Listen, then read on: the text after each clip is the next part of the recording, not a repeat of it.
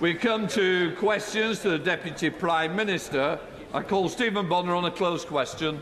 Question number 1, Mr Speaker. Deputy Prime Minister. Mr Speaker, I have been asked to reply. Global oil prices have remained largely stable this year. This has not changed following the announcement of additional production cuts by Saudi Arabia and Russia. We expect the impact of the cuts will be mitigated by the increase in supply from other producers and a decrease in global oil demand, as we have seen previously. Stephen Bonner. Speaker, if we want to insulate ourselves from future price rises, then we need to invest in a greener future. The United States gets it. They've committed $370 billion on net zero energies. The EU, they get it. They're set to match that figure. And in Scotland, we get it. We have the ambition to lead the world on renewable energy. We have the energy, but we do not have the power. So why is Westminster trying to block Scotland's path to a safer, greener future?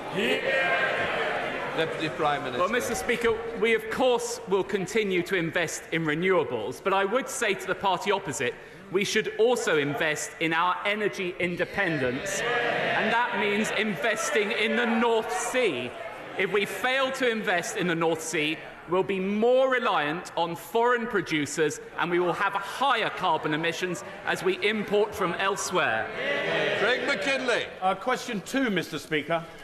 Deputy Prime Minister. Thank you, Mr Speaker.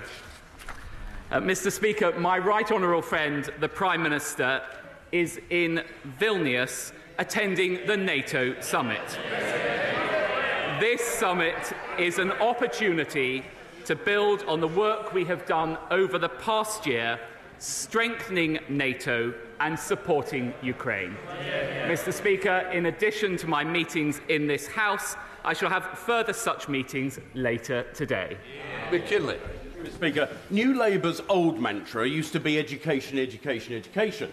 Its new one seems to be tax education, tax education, tax education.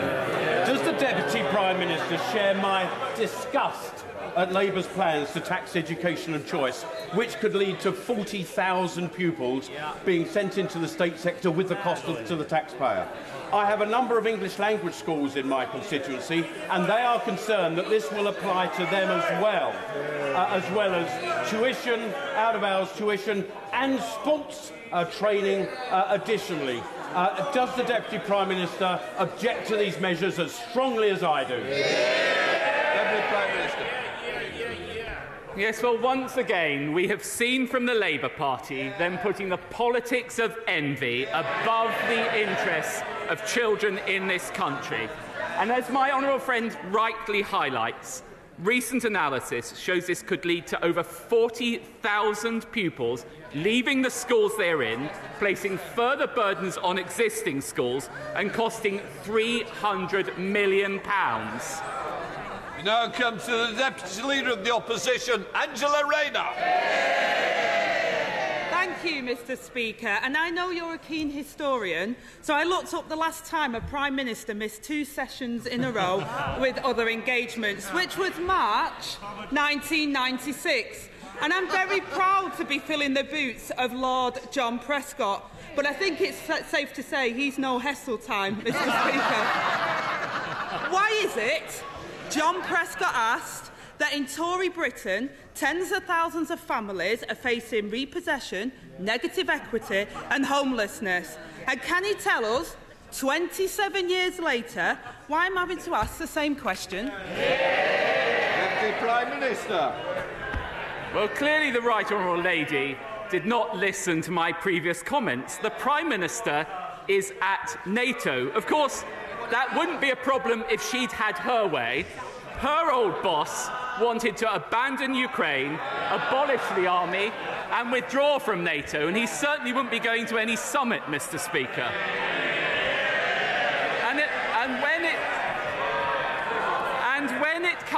When it comes to house building, I will take no lectures from the party opposite on home ownership. My parents would not have been able to buy their own home if it were not for Margaret Thatcher and the reforms introduced by her government. and this government is building on those with record house building. Lorena. Mr. Speaker, I think he's taking lessons from the former Prime Minister on telling the facts. The last Labour government worked hard to dramatically reduce the number of children in temporary accommodation. But under the Tories, the number of homeless children has risen by 75%. I'm proud of our record on tackling child poverty. Does the right honourable gentleman feel ashamed of his? Deputy Prime Minister. I'll tell you what this government has done. We've lifted 400,000 children out of child poverty.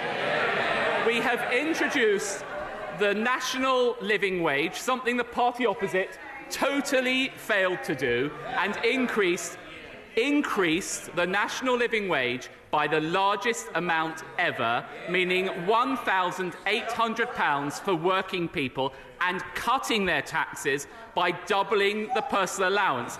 That is the surest way to ensure we lift people out of poverty, and would never have happened with the party opposite. Angela Rayner. Mr. Speaker, it's like the ghost of Prime Minister past is still here.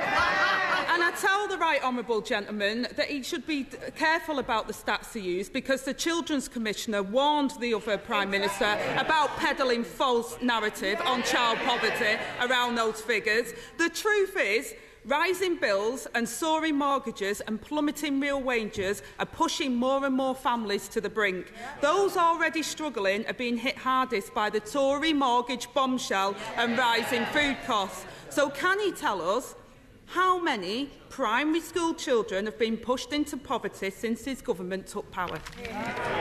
Deputy Prime Minister. I would say to the Right Honourable Lady, it is this party, not the party opposite, which extended free school meals to all 5-, 6- and 7-year-olds, something the party opposite failed to do, and it sits alongside many measures we are taking to help people with the cost of living. We are paying half of families' energy bills last winter, funded by our 75% windfall tax, freezing fuel duty, helping families with childcare, and delivering on our pledge to reduce the debt. It may come as a surprise to the Right Honourable Lady, but balancing the books means more than working out how many more millions to take from her union paymasters. Mr. Speaker, once again, he talks about balancing the books. His party crashed the economy. And he seems to be completely oblivious to what it's like for working people in this country at the moment. New research out today shows that 400,000 more primary school-aged children are growing up in poverty since his government came to office. Why does he think that is? Deputy Prime Minister. I will take absolutely no lectures whatsoever from the party opposite about how we help children in the most need. It is record investment from this government in education, £2 billion more this year, £2 billion next year, which is giving those very children the best possible start in life, ensuring that we have the highest reading standards in the Western world. And I have to say to the Honourable Lady, listen, her leader says he hates tree huggers. They seem very keen on hugging that magic money tree. Angela Rayner.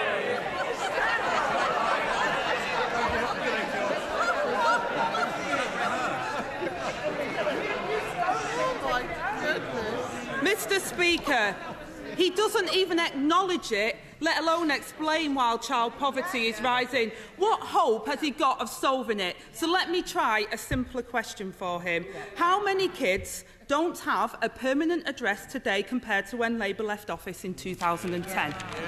Deputy Prime Minister. We can exchange all these numbers across the dispatch box.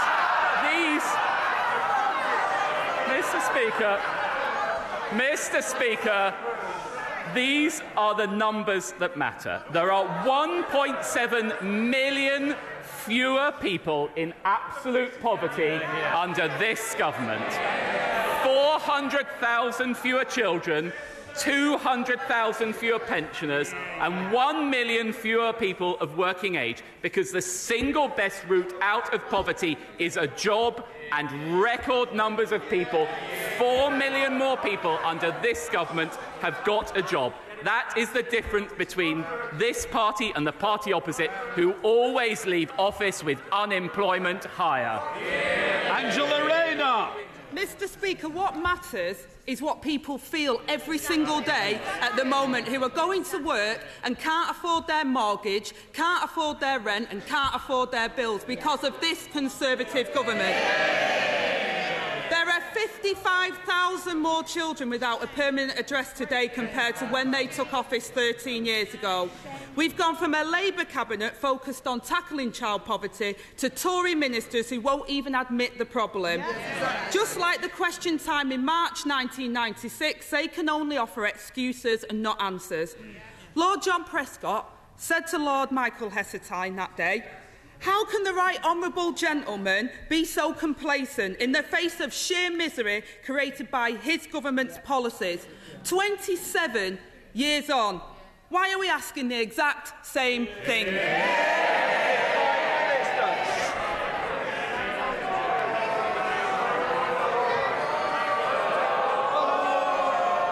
A little bit more if we carry on. Come on, Deputy Prime. Well, Mr. Speaker, I know there's a reshuffle coming up on the other side, but this audition for John Prescott's old job is just getting a little bit hackneyed. It is this government that has lifted 400,000 children out of poverty. The party opposite, I hear the right lady, claiming to be the party of working people, but under their policies, people can't even get to work. They support Just Stop Oil protesters blocking our roads. They support their union paymasters stopping our trains. And, of course, they support the hated ULEZ stopping cars across our capital. While Conservatives get Britain moving, Labour are standing in everyone's way.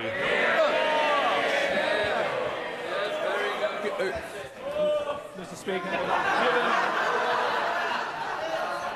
given the Mansion House Compact does not encourage our pension funds to invest specifically in British companies, what more can the government do to encourage greater investment in our companies, especially the climate technology startups, which are increasingly going abroad to find the funding they require to the benefit of our competitors?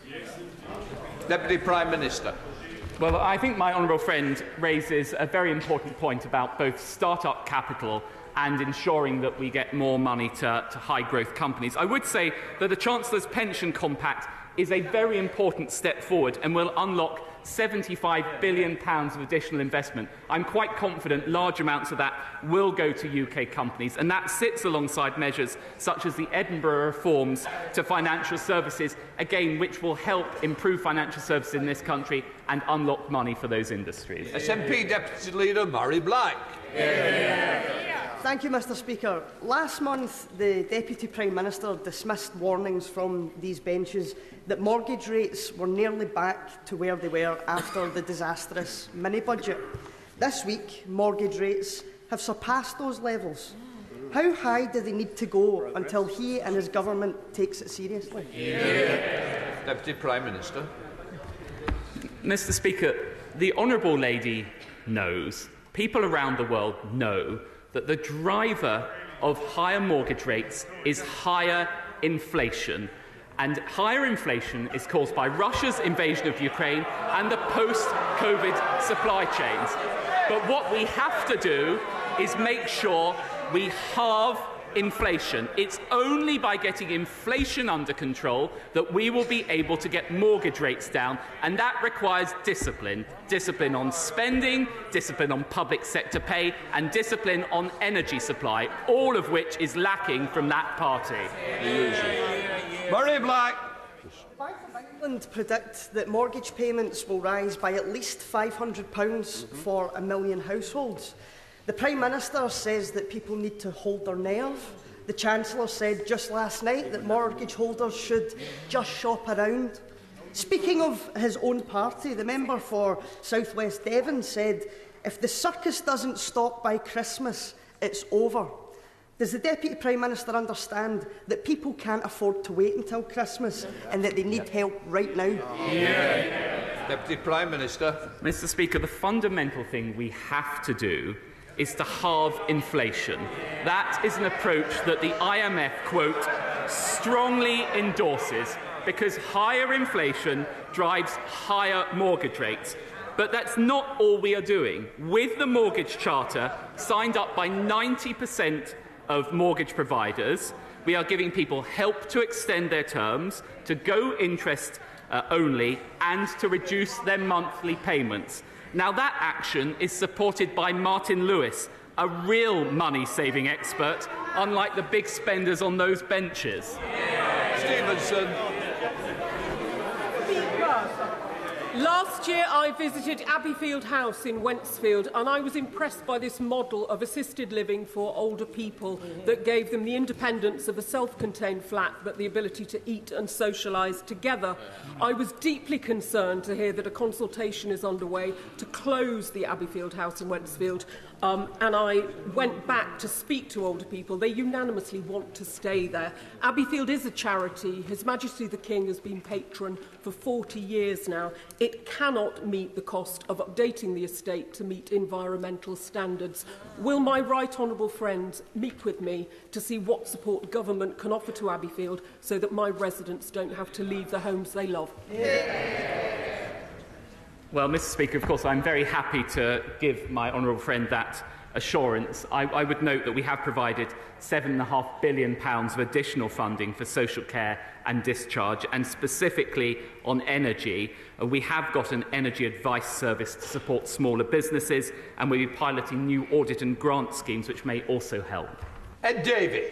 Thank you, Mr. Speaker. In January, Emily booked an appointment with her local dentist in Chard, Somerset, for the 14th of June, only to be told by a neighbour at the end of May that the surgery had closed in April. Emily no longer has a dentist. All the remaining surgeries aren't taking on any new patients. Emily doesn't know what to do. So can the Deputy Prime Minister tell Emily and millions of people like her when can they get an appointment with a local NHS dentist? Deputy Prime Minister.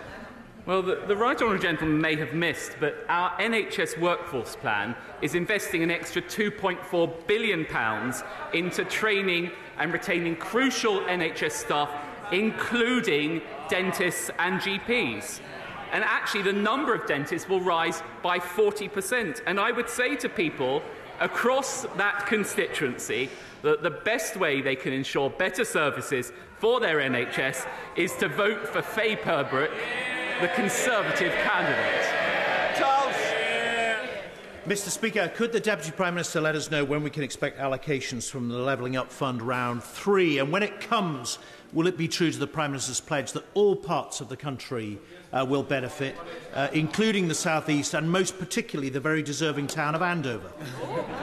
Deputy Prime Minister. Well, as well as being an excellent minister, I know how committed my right honourable friend is to the town of Andover.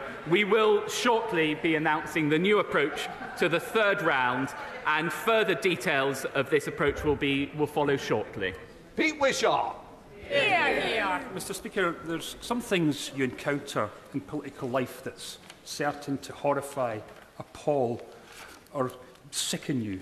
But I don't think I've ever seen anything quite so grotesque as the painting over of Mickey Mouse on a children's mural as was done by the Home Office in a detention centre in Kent. Now, no minister so far has roused the necessary compassion or concern to speak out about this. So can I ask the Deputy Prime Minister to look into the deeper recesses of his soul and just simply condemn it? Deputy Prime Minister. I'll tell the honourable gentleman what real compassion looks like, and that means stopping the vile people smuggling trade across the Channel, condemning women and children to death. This government is taking action to deal with it with our Stop the Boats bill, and that party shamefully 18 times last night voted against it. Thank you, Mr. Speaker. Thank you. On these benches, we know, as the party of aspiration, the importance of home ownership. According to a recent estimate by Barclays Bank, it now takes an average of 8 years for the average first-time buyer to save for a deposit. And in parts of London and the South East, it can be longer than that. What is the Deputy Prime Minister and the government doing in order to improve the prospects for younger people who want to own their own homes? Prime Minister. Well, I know what a passionate champion of this issue my honourable friend is. It is actually the case that almost 850,000 households have been helped purchase a home since 2010. And actually in 2021, the number of people getting onto the property ladder for the first time was at a 20-year high, thanks to initiatives such as First Homes and the Help to Buy scheme. Of course, that stands in contrast to the party opposite, who oversaw the lowest level of house building since the 1920s. Thank you, Mr. Speaker. With rising ticket prices, many of my constituents find they can get the best value fare by going to the staff ticket office at Lancaster Station. It's perhaps why so many of them have signed my petition to save staffing at Lancaster Station. So can I ask the Deputy Prime Minister, is the closure of ticket offices just yet another cost-of-living bombshell hitting my hard-working constituents? Deputy Prime Minister. Well, it is important that the railways continue to reform after the record amount of money that we gave them during COVID. I would gently say to the honourable lady that if she's concerned about her constituents getting anywhere on the railways, she should condemn the totally unjustified strikes which close them down week after week. Give forward. Thank you, Mr. Speaker. 4 summers ago, the unprecedented climate change-driven heatwave caused irreparable damage to Chelmsford's flyover. And since then, people from all across Essex have been stuck in Chelmsford, traffic jams, wasting time, hitting our economic growth. We badly need a new junction at the Army and Navy, but the funding decision has been stuck in Whitehall. So will my right honourable friend use his powerful cross-cabinet convening powers to get Treasury and Transport to agree to the money so we can deliver a new junction, stop the traffic jams and get Chelmsford moving again? Deputy Prime Minister. Well, I know how powerfully my right honourable friend makes the case for this scheme, and she has done so once again in the Chamber. The Chancellor was sitting next to me and would also have heard the case. I understand that the outline case, business case submitted by Essex County Council is being considered by ministers right now, and all relevant ministers will have heard her injunction. Castle. Scottish Ambulance Service statistics showed an increase in hypothermic call-outs of over 30% across Scotland last winter and a staggering 84% in the north in December. Whilst fuel calls have fallen slightly, food and other costs have risen exponentially. To end the perversity of energy-rich Scotland seeing 1/3 of Scots in fuel poverty and literally freezing, when will the government bring in a social tariff to ensure that the poor and vulnerable can get through this winter without calling out the ambulance service because they're freezing? Deputy Prime Minister. Well, as my right honourable friend, the Chancellor, set out in the autumn statement, we are exploring the best approach to consumer protection from April 2024 as part of wider retail market reforms. I would just reiterate to the honourable gentleman that this winter we paid half of energy bills in Scotland. That was thanks to the strength of our union. Thank you, Mr. Speaker. Can I remind the Deputy Prime Minister and the House that yesterday was National Remembering Srebrenica Day? But may I particularly point out a little-known fact, that British soldiers took out about 2,000 civilians in April 1993 from Srebrenica. Those British soldiers were B Squadron, the 9th 12th Lancers, not widely known, but those 2,000 people from B Squadron were actually under my command, and they saved a huge number of lives by taking them out. And they, too, should be remembered for their very gallant actions, because it was very dangerous. Deputy Prime Minister. Well, I pay tribute to my right honourable and gallant friend, and to all of those who he commanded in the 1990s. We must honour the memory of those killed and pay tribute to the extraordinary courage shown by their families, by survivors and all those members of our armed forces who served so gallantly in that situation. Williams. In the Welsh Affairs Committee, my honourable friend for Ceredigion asked the Chief Secretary to the Treasury about the varying comparability factors for Wales, for Crossrail, for Thameslink and for HS2. Yeah. His answer began with, "You are dragging me into quite complex technical details." And then he gave no complex technical details. I'm sure that the people of Wales would be delighted to tackle any complex technical details were the Deputy Prime Minister to explain to the House why we are paying £5 billion for a white elephant in HS2, which by now comes nowhere near our country. Prime Minister. Well, it is thanks to the strength of our United Kingdom that record sums are going to Wales under the Barnett consequentials. Indeed, in the spring budget, we increased devolved administration funding by £630 million. That included £180 million for the Welsh Government. So we're ensuring resources are going to Wales so they can enhance their transport infrastructure. Duncan Baker.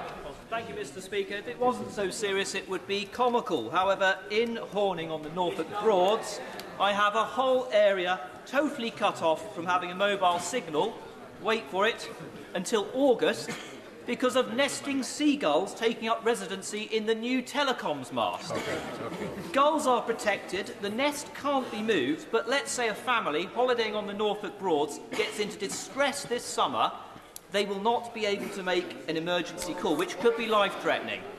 Would the Deputy Prime Minister please help me call on Natural England to be sensible and make sure that for public safety reasons we can get a mobile phone mast working in a prime holiday location? Well, we all love the diversity of wildlife in this country, and particularly on the North Norfolk coast that he represents, but I think he makes a very strong point about the balance between that and ensuring people have access to modern communication facilities, and I shall certainly take it up with Natural England. John Speller. Day in, day out, the public and businesses are hit by endless chaos and confusion across government departments. For them, clearly, Britain isn't working. Yeah. Now, if I can paraphrase the Deputy Prime Minister earlier, we know there's a reshuffle coming up on their side. So, can he tell us, is this down to obstruction and incompetence in the civil service, or is it rather that so many of their ministers are just not up to the job? Deputy Prime Minister. Well, I think you can see from the record of this government, whether it's cutting NHS waiting lists, whether it is record funding for our schools and hospitals, we have an excellent team that will continue to serve. Paul Holmes.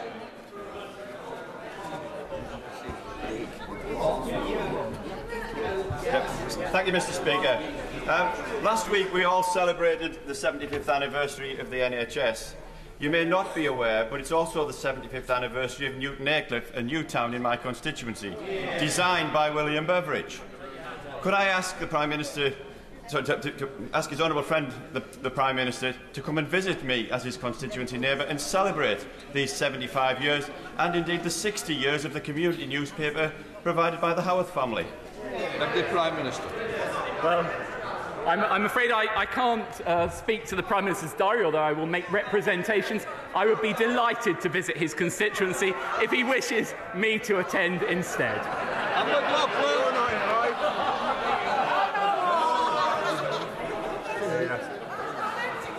Thank you, Mr. Speaker. The day I had to phone my bank and tell them that I was having difficulty paying my mortgage was one that has lived with me for years. What I found was that because my income was so low at the time, ironically, I was not eligible to switch to interest only or get any help. I never want my constituents to feel the terror and abandonment that I felt that day. Can he understand that? Because his complete lack of empathy in his responses to the deputy leader of this group suggests not. I do welcome the temporary measures, but they are temporary. This is a mortgage crisis that's been 2 years in the making. Does the Prime Minister and himself really think they're going to fix it in 12 months? Prime Minister. Well, of course, it's deeply, deeply disturbing, upsetting and worrying for anyone to contemplate losing their home. That is exactly why my right honourable friend, the Chancellor, has introduced the Mortgage Charter, now signed up by 90% of the mortgage market, which will provide support for people. In addition to that, I would say that after 3 months, people on universal credit can also apply for further support. Jonathan Gullis. Thank you, Mr. Speaker. A government survey has shown that 75% of British businesses support improvements to the UK's sick pay system. And yesterday, my right honourable friend, the member for South Swindon, launched a report alongside WY Economics and the Centre for Progressive Change with ideas on how that could be done. So will my honourable friend make sure that we get a meeting with the Chancellor to see what ideas can be put ahead of the autumn budget, which will also have an economic boost of £4 billion to the UK economy? Deputy Prime Minister. Well, my honourable friend, as ever, has made a very strong case. The Chancellor is sitting next to me, and I'm quite sure he would be delighted to meet with him. Dan Carden. Thank you, Mr. Speaker. The forced isolation of people in care homes and hospitals from their loved ones since the beginning of the pandemic and its terrible consequences, as well as the many who died alone, has left a profound trauma. We've learned the hard way that the care of a loved one is not an optional extra, it's a central part of dignified care. My Care Supporters Bill would guarantee this fundamental right. And while the government recognises there's a problem, its recently announced consultation relates to visiting and not a legal right to a care supporter at all times. So would the Deputy Prime Minister speak to the Prime Minister about bringing forward legislation in the next King's Speech?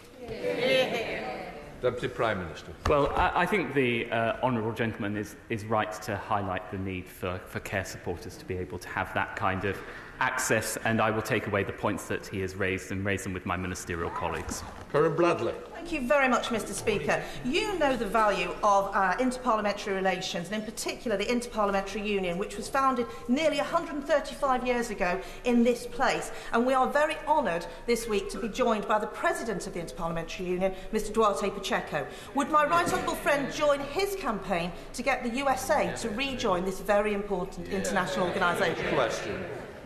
Well, as my right honourable friend knows, the United Kingdom was a founding member of the Interparliamentary Union, and I would very much like the United States to rejoin, and I'm very happy to help make that case. We're a Hobart. Thank you, Mr. Speaker. Not a day goes by without serious sexual harassment allegations in organisations up and down the country.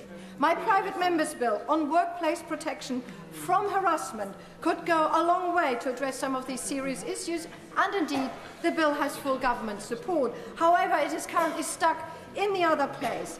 But a compromise is now in sight to amend the bill so that it can pass through the House of Lords. Our rules require that any amendment made in the House of Lords needs to come back to the House of Commons. Will he ensure that a small amount of government time is made available in this place between now and the end of the parliamentary session to ensure that this important bill will become law? Deputy Prime Minister. Well, as the honourable lady knows, we have supported the bill, we are working on the bill, and my right honourable friend, the Equalities Minister, is very happy to meet with the honourable lady to discuss the measures further. That completes Deputy Prime Minister's question. Just let the room clear a little.